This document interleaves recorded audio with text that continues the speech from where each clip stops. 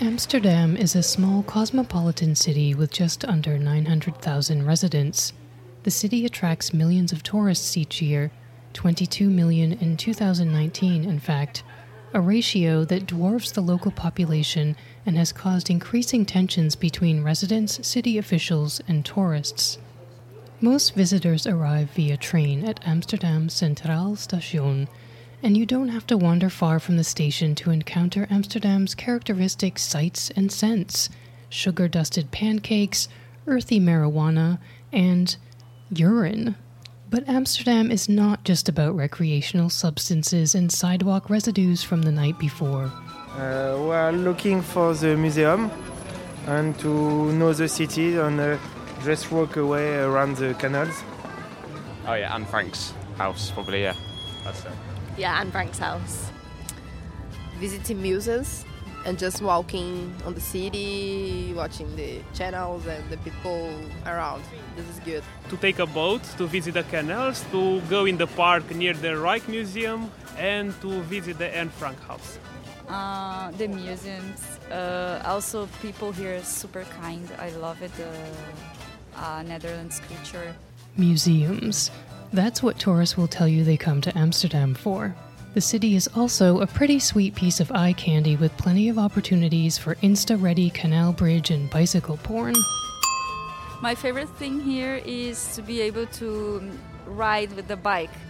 The relaxed Dutch lifestyle and culture is also attractive to tourists. Another thing that I think it's really precious, respect each other. So don't mind what clothes are you wearing, or no one cares. This is super nice. More than half of Amsterdam's residents have what the Dutch Bureau of Statistics defines as a migrant background. They were born outside of the country, or they're the child of someone born outside of the country. Growth in the city's population has come mainly from migrants from outside the country and has steadily risen each year since 2012. I'm one of those people, a migrant, as are many people that I've come to know in Amsterdam since arriving in 2007. I also happen to work in the travel industry. I consider myself acutely aware of the city's allure to outsiders, its struggle to preserve its unique beauty and identity, while also striving to be open to the world. I believe that the city's migrants, expats, cosmopolitans, whatever you'd like to call them, actually have a pretty special view on the Amsterdam tension between locals and tourists. An outsider within view that not many people understand or hear about. This isn't about me, is it? No, but it's I relate to it. So,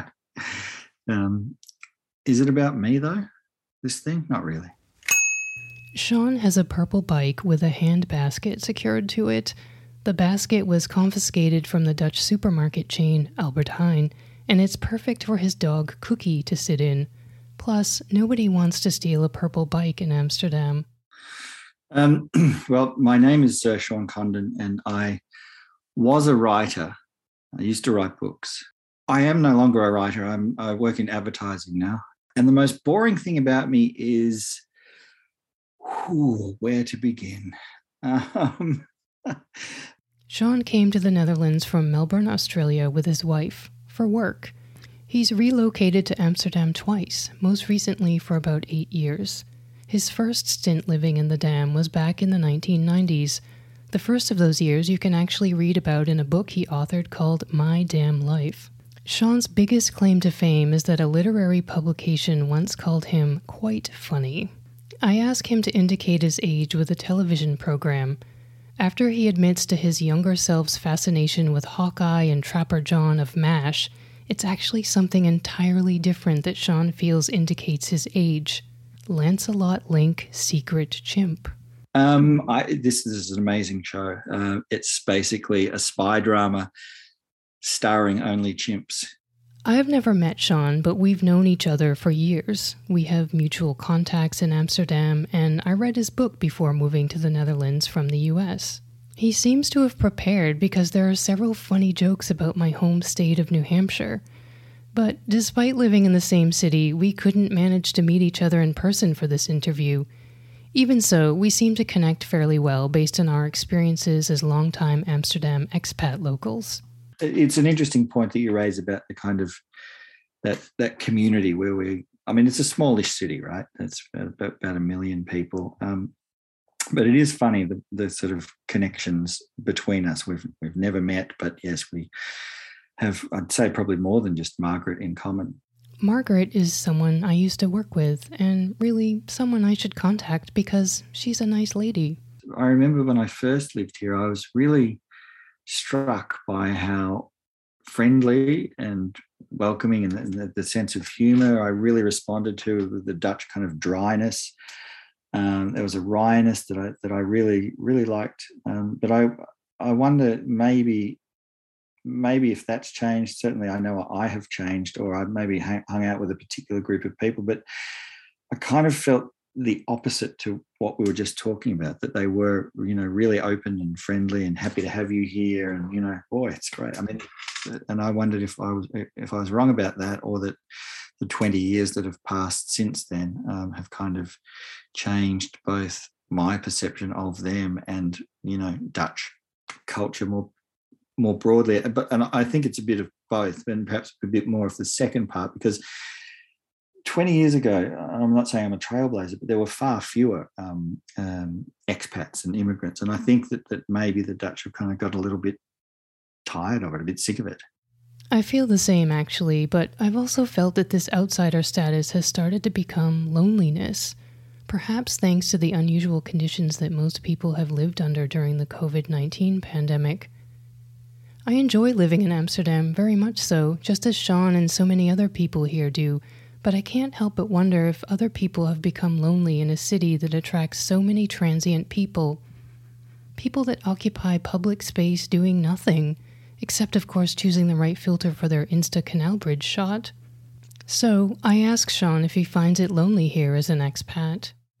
No, it's not. I'm at a stage of life where I don't really want to hang around people much. I like to. No, I mean, I'm not I'm not antisocial, or, I have many friends and I, enjoy their company. It's in fact quite the opposite, really. But no, I don't have that at all. I'm quite content. I don't expect much from life anymore. I used to, but I've given up, not hope exactly, but expectation. Okay, well, maybe I just have to lower my expectations and then I won't be lonely. Or maybe I should just binge on all those episodes of Lancelot Link's Secret Chimp. Sean seems to be onto something with that one. He's been right before, if what I've read in his book is any indication. I mean, he did have it all right about Dutch toilet culture, including the toilet lady of yesteryear. The Dutch and the relationship to toilets in general is pretty strange. After using the toilet and coming out, you could take from her, next to her, a sweet. And there's basically a giant bowl of candy, snoop, as they would call it, with all these toilet hands that have just been through it. It's one of the most disgusting ideas you could conceive of. Like, just... At least it's not nuts, though, right? Yeah, well, in some ways it's worse. It's like sticky and it's sweet and it's, it's just inconceivable. Anyway, that again is kind of gone, but it's just another strange Dutch toilet thing to add to the list. Yeah, well, I think there's no problem with Dutch people handling like a piece of cheese as well. I'd say if you work in an office where they provide lunch, there's a big chunk of cheese and it will just pass around the table with bare hands. Mm-hmm. Perfectly normal. Yeah, that's gross. But I mean, then just take that piece of cheese and put it in the bathroom and have everyone, slice off a piece. Like, the gross factor is exponentially worse when you put it there. Oh my God, yeah. Oof. Oh, that's another. I mean, the Dutch communal lunch thing too. I can't stand that. Can't stand it. Why would you do that? Why would you force people to have co-workers to get together and have awkward conversations every single day as you make yourself a hagelslag sandwich? Ugh. I asked Sean what he believes to have been true or false about life in the Netherlands. He explained several characteristics and dynamics of Dutch culture, all of which I agree with. These are things having to do with money, racial injustice in society, and communication style, all of which are not necessarily positive, and they're pretty subtle things that most likely go undetected by tourists. I then asked Sean what he thinks tourists should do when visiting Amsterdam. I know what I don't want them to do, which is go to the Beatrix Park, which is the most beautiful park in Amsterdam, and I want it kept a secret. I don't want people going there. Go to the Vondelpark. Oops, sorry, Sean. Well, I guess it's just 40 people listening to this, so it won't spoil your fun in the park. Cool. The biggest audience I've had in a while. And so I wonder, given that Sean works in advertising, what kind of campaign would he design for the city if approached by the Amsterdam Tourism Board? Have a pleasant time, but please leave the place as you found it. Don't vomit. Please leave. That was literally what I was going to say first. Please leave. That would be pretty funny. I admit that would be kind of funny and kind of nice not to worry about stepping in puke while walking around this beautiful city. Yeah, it's beautiful. I mean, it's I mean, I feel lucky to live here. I really do. It's beautiful. It's safe, relatively safe, especially compared to Melbourne, which is huge, ugly and dangerous. And it's that proximity to the rest of the world, 6 hours from New Hampshire. True. So true, Sean. And so, with some expat commiserating and a good chunk of Dutch toilet talk, I feel a sense of relief and realize we all see, experience, and want some of the same things. It's just that we have different words for it or have spent more or less time adjusting to them as locals, tourists, or expats. And then I freak out wondering how I'm ever going to boil this all down to a 2-minute podcast. Well, I hope I can supply at least 2 minutes of podcast gold. I also have a pretty horrible voice, so that's going to be hard for the next however long, isn't it? It's a bit nasally, a bit Australian.